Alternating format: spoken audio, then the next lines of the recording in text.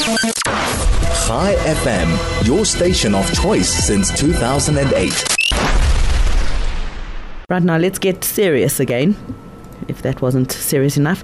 And joining me right now is Lahav Harkov Levine, who's diplomatic correspondent at the Jerusalem Post, and talking about the fallout from the assassination of senior Hamas leader Salah Al-Arouri.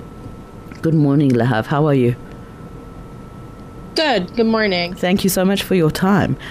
Did you, when you saw this story initially, did you think, well, this is going to be a really big story and it's going to go on for days and days?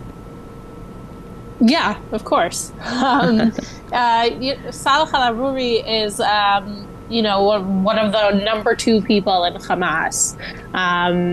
If you're looking at the Hamas org chart, right, he's at the second to the top, that tier. Yes. He's in charge of all of the operations in Judea and Samaria, or the West Bank.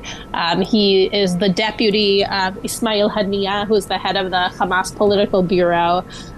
He's a really important person in Hamas. And also, the strike took place in the heart of Beirut, which is, another sovereign country. And so it had and still has the potential to be a real conflagration. But the truth is that Beirut, when Hamas have press conferences, they're running them from Beirut. Their head offices and their leadership, a lot of their leadership is sitting in Qatar. Very few of them are actually sitting in the West Bank. Correct. Or Gaza. Or in Gaza. Yeah. Yeah, absolutely.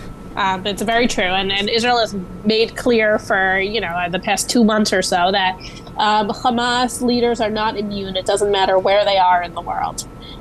So this is, there's something, the strike itself is important because he's such a senior figure, but I also think that there's sort of something encouraging that Israel and the Mossad are sort of going back to the kinds of daring operations that made their reputation. It's good for morale within Israel, but I also think that that's what Israel needs for its security right now. That and not just this war, which it's an important war, but it is like a bit of a quagmire in Gaza. It's this concept of you can't predict what we're going to do. Like we're smarter than you. Right. We have all kinds of tricks up our sleeve. Right. So here's a question, and I was asking this question yesterday, but you sound like somebody who's definitely going to have an opinion on it.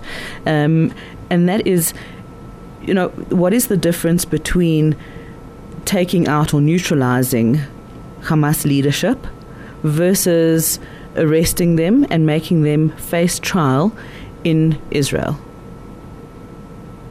Why would one be preferable to the other? Look, you're not going to arrest someone who's in Lebanon and put them on trial. It's not going to work. And I don't think that it was a realistic sort of aim for this particular person.